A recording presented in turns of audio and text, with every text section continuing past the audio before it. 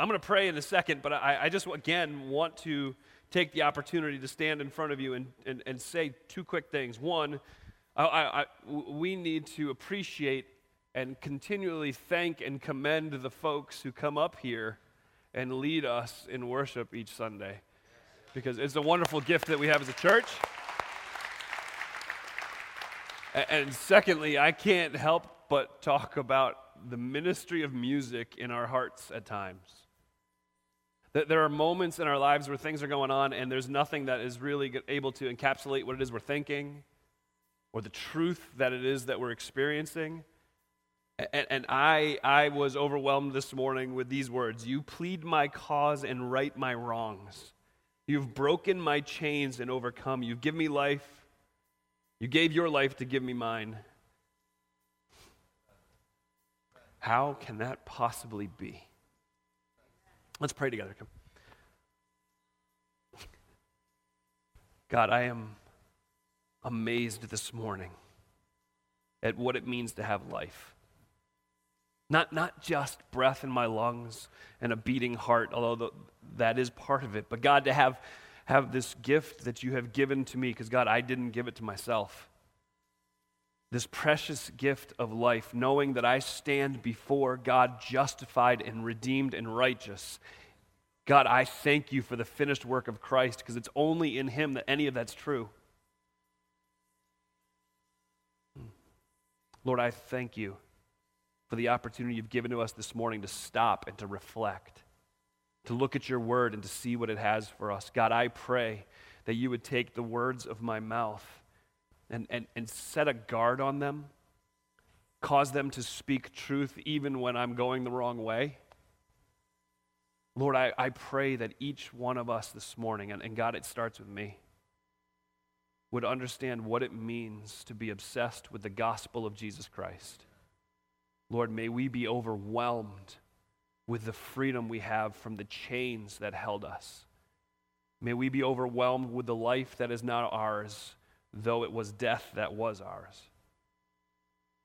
Lord, speak to our hearts. Change us. It's in Christ's name I pray. Amen. Amen. Acts chapter 5. Acts chapter 5. A couple of you are like, how are you this morning? I'm like, I'm pumped up, which that's not good news, because most Sundays I'm pretty mellow. So, Acts chapter 5. So I'm just going to dive right in so that we can get there this morning. Make sure you're locked in quick, because this isn't going to be as long as a normal message. Right. Somebody asked me this week out of the goodness of their heart, I'm like, we got to do something like in less than 5 minutes. And somebody looked at me and like, dude, can you do anything in 5 minutes?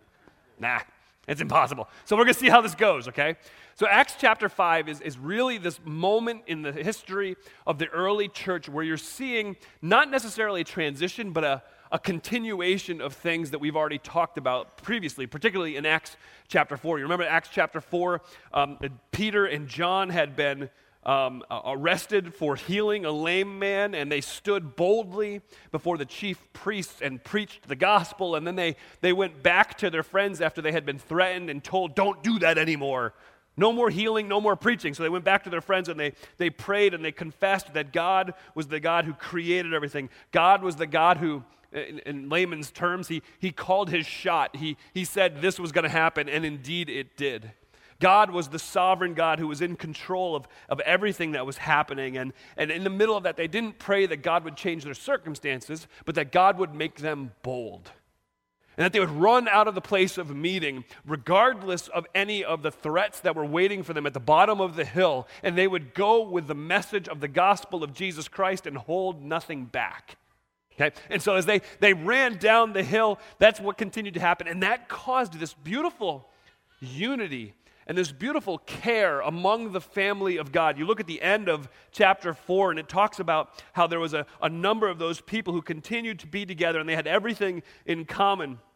And there wasn't a needy person among them, not because there were no needs among them, but because, in fact, the people who owned land would sell the land, they would bring the money, they would lay it at the apostles' feet, and the apostles would give to those people within their church family, within the family of God, who were in times of great need. It was the original caring fund.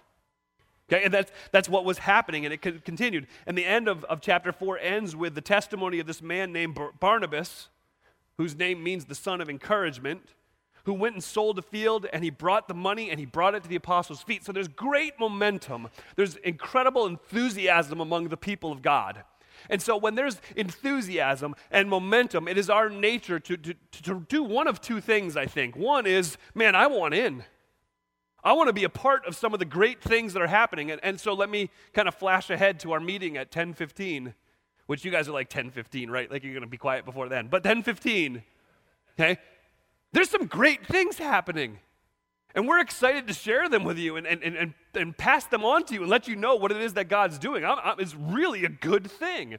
And so when those good things happen, there's one of two responses. One is, I want on, I want in, let me be a part. The other is, I don't know if I necessarily want in, but I want everybody else to think that I'm in.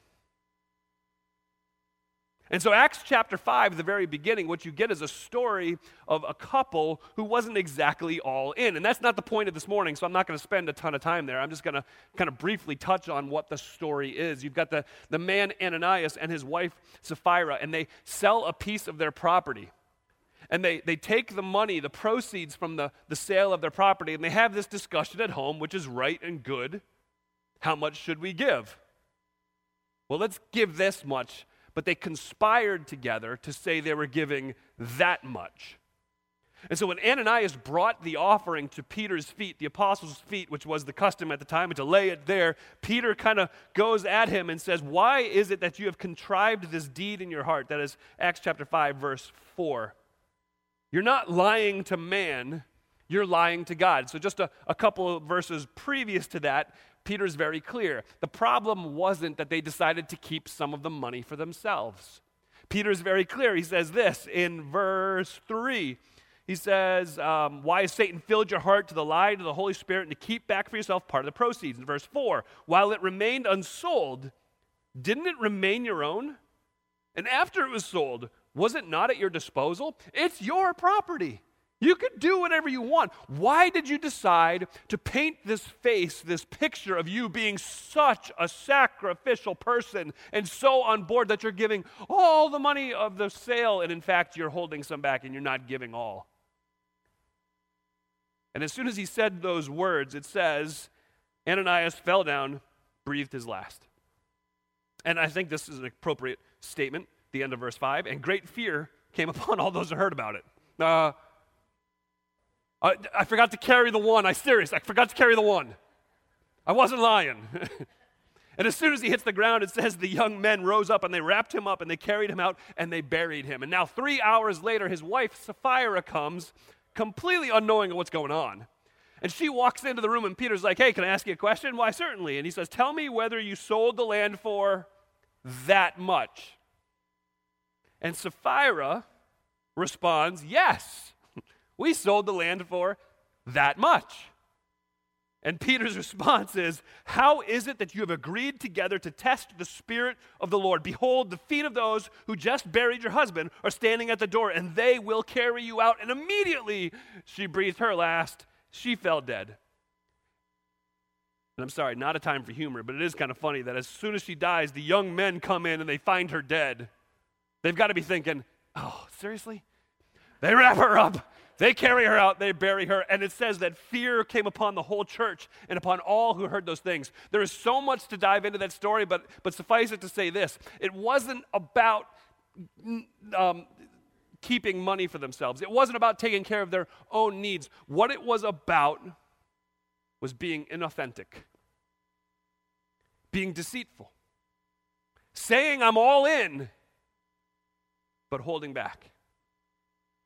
Which is interesting, as it sets the context for what happens in the rest of chapter 5, because immediately after that, we're told that the momentum continues in verse 12. There's a lot of signs and wonders that are being done among the people by the hands of the apostles, and nobody else really wanted to jump in with them because they were afraid, but when they became believers, they were all in. And then verse 14, and more than ever, believers were added to the Lord, multitudes of both men and women.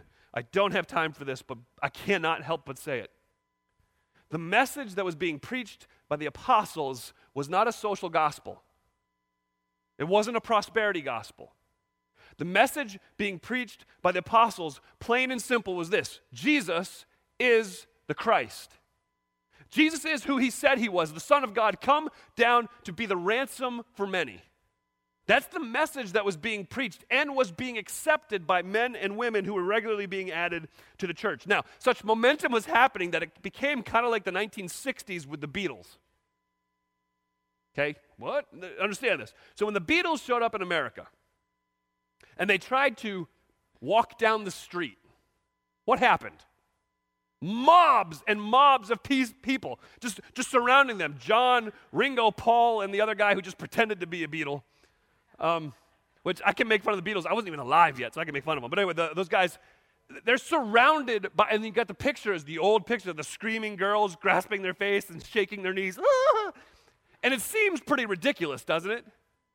But when there's that some of you are like, it wasn't ridiculous. I get it, it's cool, whatever. I'm on to you.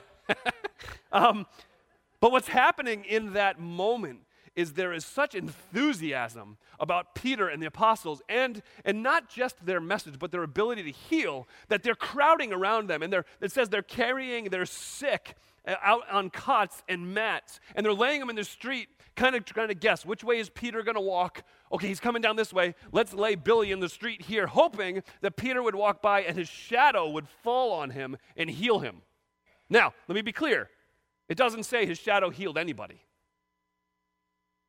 Just want to be clear about that. Nowhere does it say his shadow healed anybody.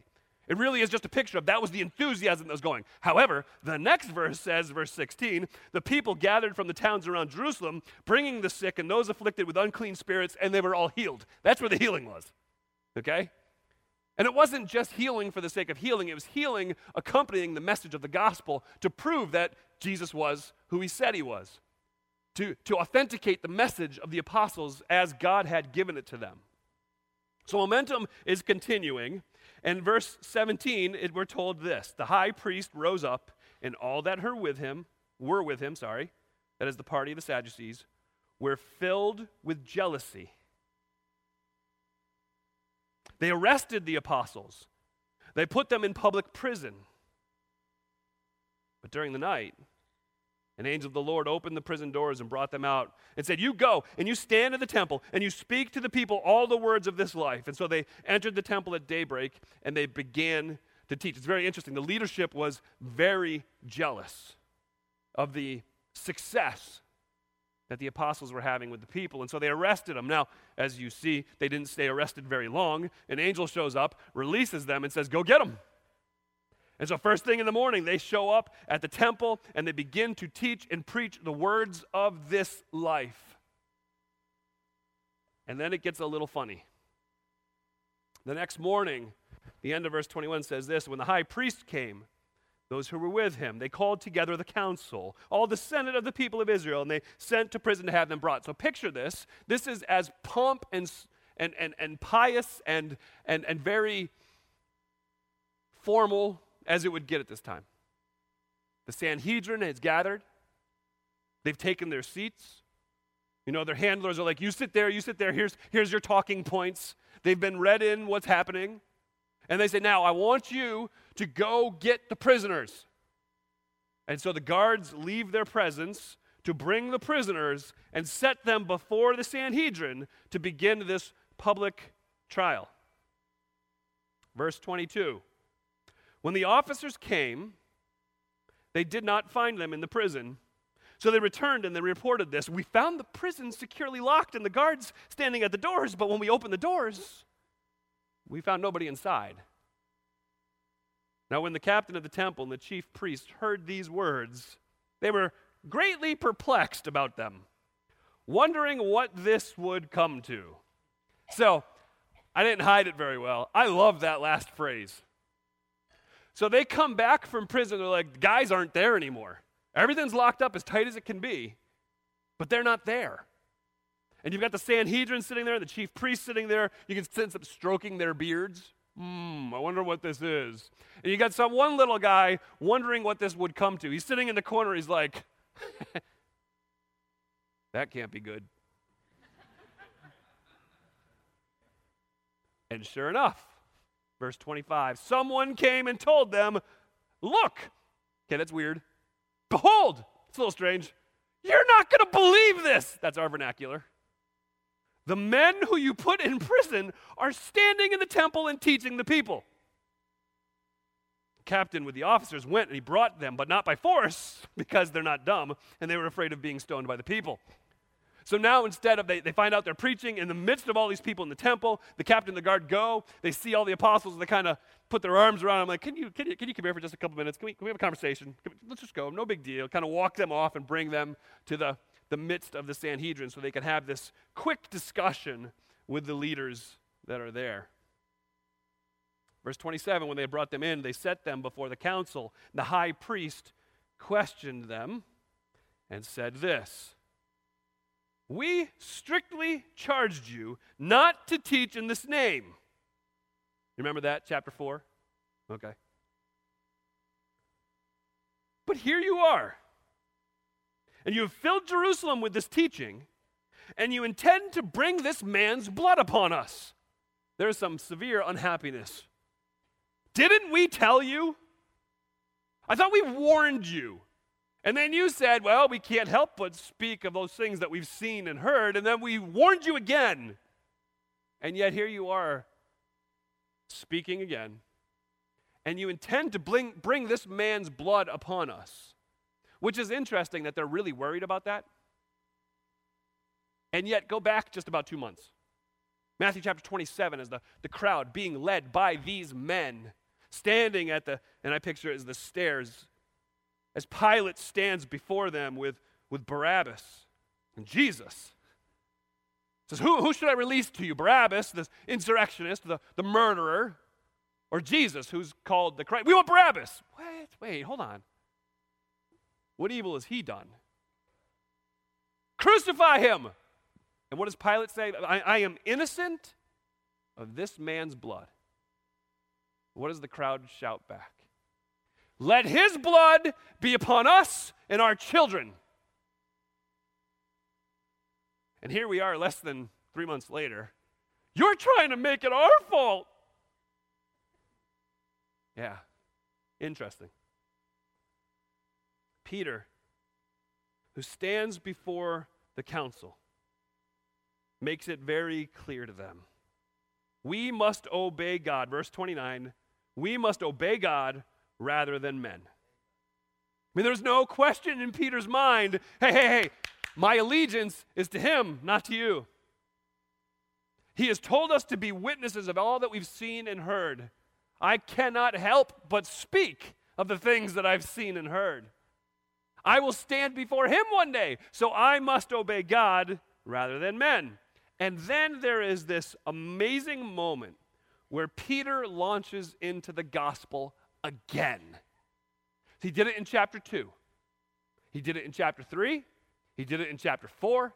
Here he is doing it again in chapter 5. And this one, out of all the presentations of the gospel that he's given, is by far the shortest. It's less than 35 words in the original language. And yet he preaches the gospel in less than 35 words, which kind of points, you don't need 3 points in an illustration to present the gospel. Peter does it very effectively here, and here's what he says, verse 30. The God of our fathers raised Jesus, whom you killed by hanging him on the tree. God exalted him and raised him up at his right hand as leader and savior to give repentance to Israel and the forgiveness of sins. He says, and listen, guys, we're witnesses to these things, so is the Holy Spirit to God, whom God has given to those who obey him. So Peter presents the gospel, just kind of walks through it. There's a lot of ways to present the gospel.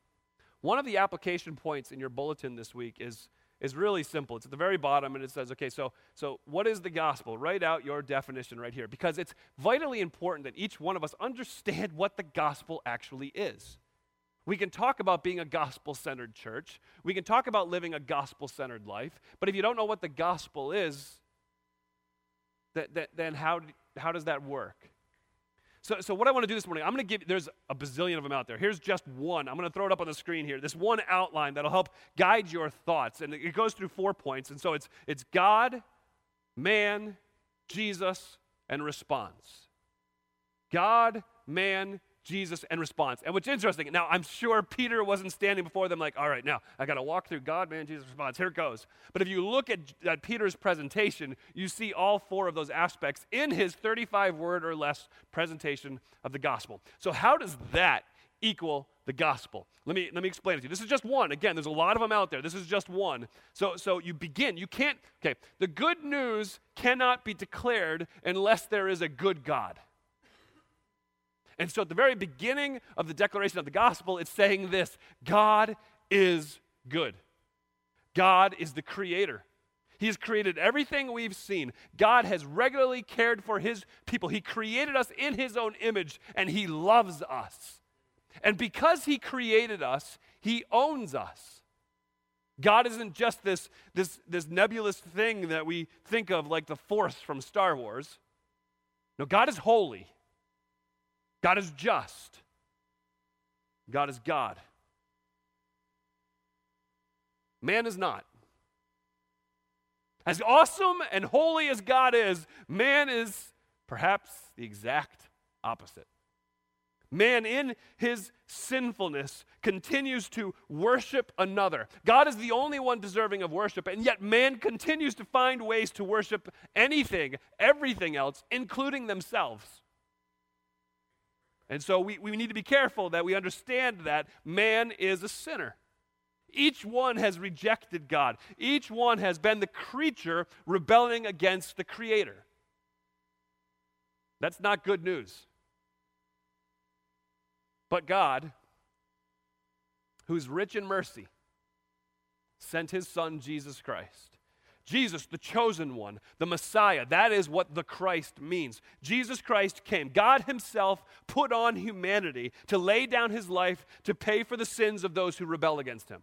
Jesus Christ laid himself out on the cross for you. He took your pain. He took your shame. He took your guilt. He took the full wrath of God in his body on the cross for you. For who? For any who would respond in repentance. For any who would turn from sin and trust in Jesus and in nothing else and no one else to save them from the coming judgment. See, the response that is necessary for us is taking God at his word. One illustration of it is this: as your children are just learning how to swim and they're kind of on the edge of the swimming pool and you're waiting for them to jump into the pool to you. Don't worry, I'll catch you. I'll catch you. You just come on, just jump.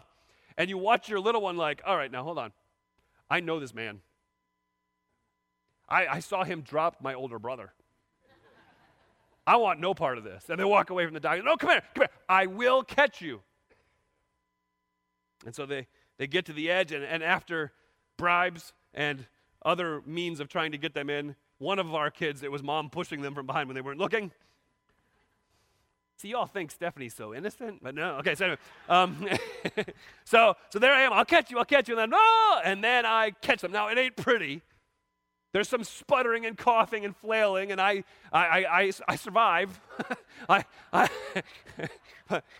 there's that moment where they decide they're going to take me at my word, and they step off the dock.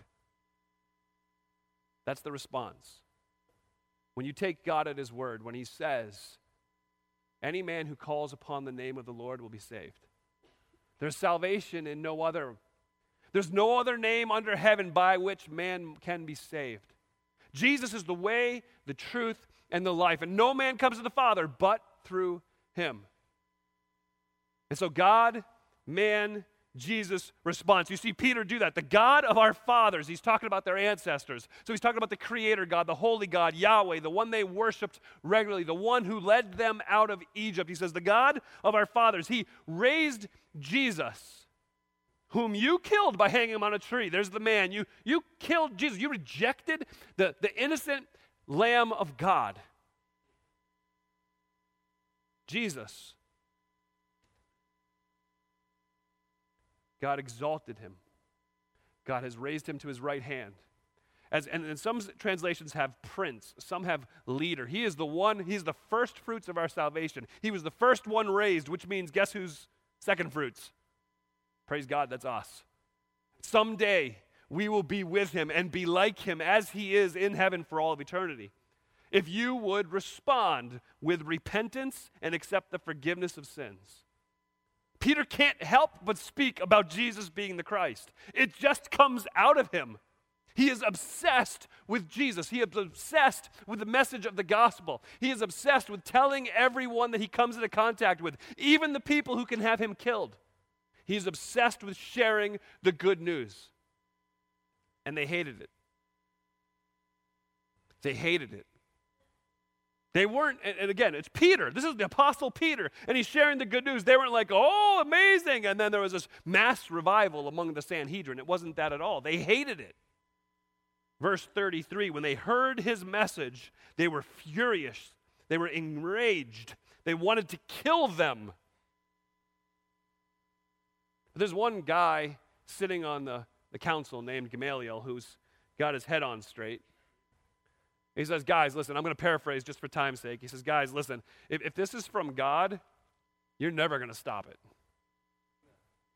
Never. If it's man, let it be. And you know what's going to happen? It's going to fizzle out.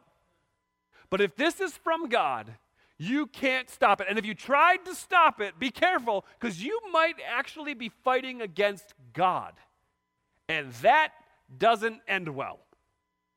So let's let it be. Let's not continue here. And so they listen to Gamaliel. Verse 39, they take his advice, which is funny how they take his advice. Look at verse 40.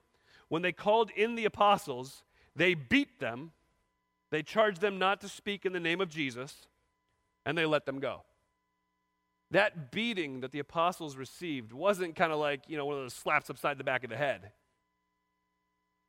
This was 40 lashes save one. That's being whipped with instruments of torment 39 times. And then they were released. Then they were let go. How did they react? Verse 41. They left the presence of the council, rejoicing that they were counted worthy to suffer dishonor for the name. They left their beatings feeling honored that they were dishonored. They left that moment thinking, look, we have done something right because the people who hate God and hate Jesus hate me. I've done something right. They have a completely different perspective than I have most days. But they left rejoicing, celebrating, singing good worship music, lifting their hands high and saying, we have been counted worthy to suffer the disgrace of Jesus. Is that how you feel? Is that how you feel when you get the courage, the boldness to open your mouth for Jesus and somebody looks at you funny? Do you leave that interaction like, yes!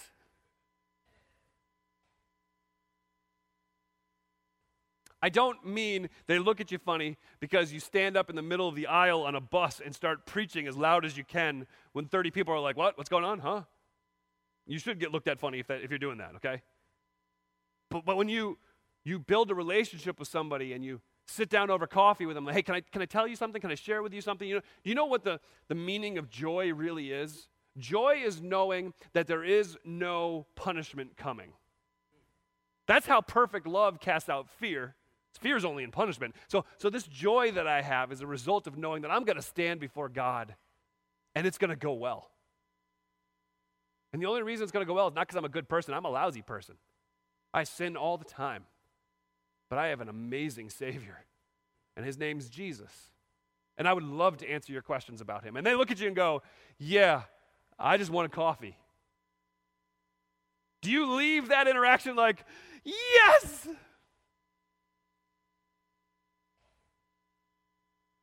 The apostles did. They had been threatened again to not speak in the name of Jesus. They had beaten. They left. They were rejoicing that they were counted worthy to be beaten. And then they went back to their homes, and they're like, oh, Going to let this settle a little bit. I'm going to heal up. I'm going to rest. Going to keep my mouth shut, right? Verse 42, and every day in the temple, from house to house, they did not cease teaching and preaching that the Christ is Jesus. Nothing stopped them. Nothing stopped them. Do you know why? Because they were obsessed with the gospel. They had an understanding of what the gospel meant for them and for everyone. They were obsessed with the gospel, and they couldn't stop. So, church, what if? What if you were obsessed with the gospel message? And let me be clear, not just preaching the gospel message, but understanding the gospel message. There's no good news in the gospel message if you've forgotten how dark it was before Jesus came. Do you remember regularly what it is that he saved you from? He didn't take you from a B and move you to an A. He took you from skipping school and put you on the dean's list. He crossed from death to life. That's what Jesus did for you. Have you lost sight of what it is that Jesus has done for you? Because if you remember what it is that happened in your life that day when justice, the understanding that God rightly should judge me, and mercy, understanding that Jesus came and died for me even though I don't deserve that at all, when justice and mercy had this collision in your heart, do you remember that day? Because if you remember that day,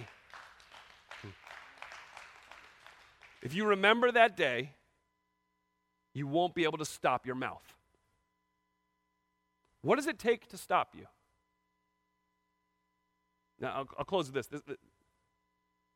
In reality, the question for the modern church isn't what it takes to stop you.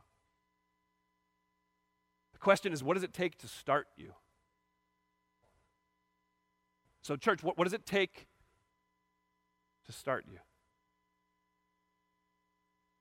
May we wash ourselves in not just the memory of who we were and who he made us, but may we wash ourselves in the constant reminders that all we are is because of Jesus Christ. For me to live, it's gain. Let me try that again. For me to live, it's Christ. To die is gain. You know what that means? Your entire life is wrapped up in the gospel message, the good news shout that there is a champion who came and died for you. May we be obsessed with the gospel. All right, let's pray. Father God, I thank you for your word.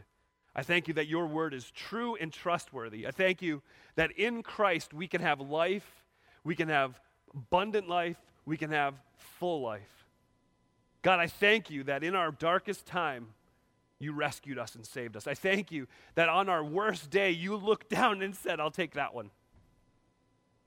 God, help us to remember what Jesus did for us. Help us to be overwhelmed with who Jesus is. God, I pray that we would remember that Jesus Christ, the Son of God, came to live the life I couldn't live and then died the death I should have died. May we live lives that are obsessed with the gospel message that Jesus is the Christ. It's in his good name I pray. Amen.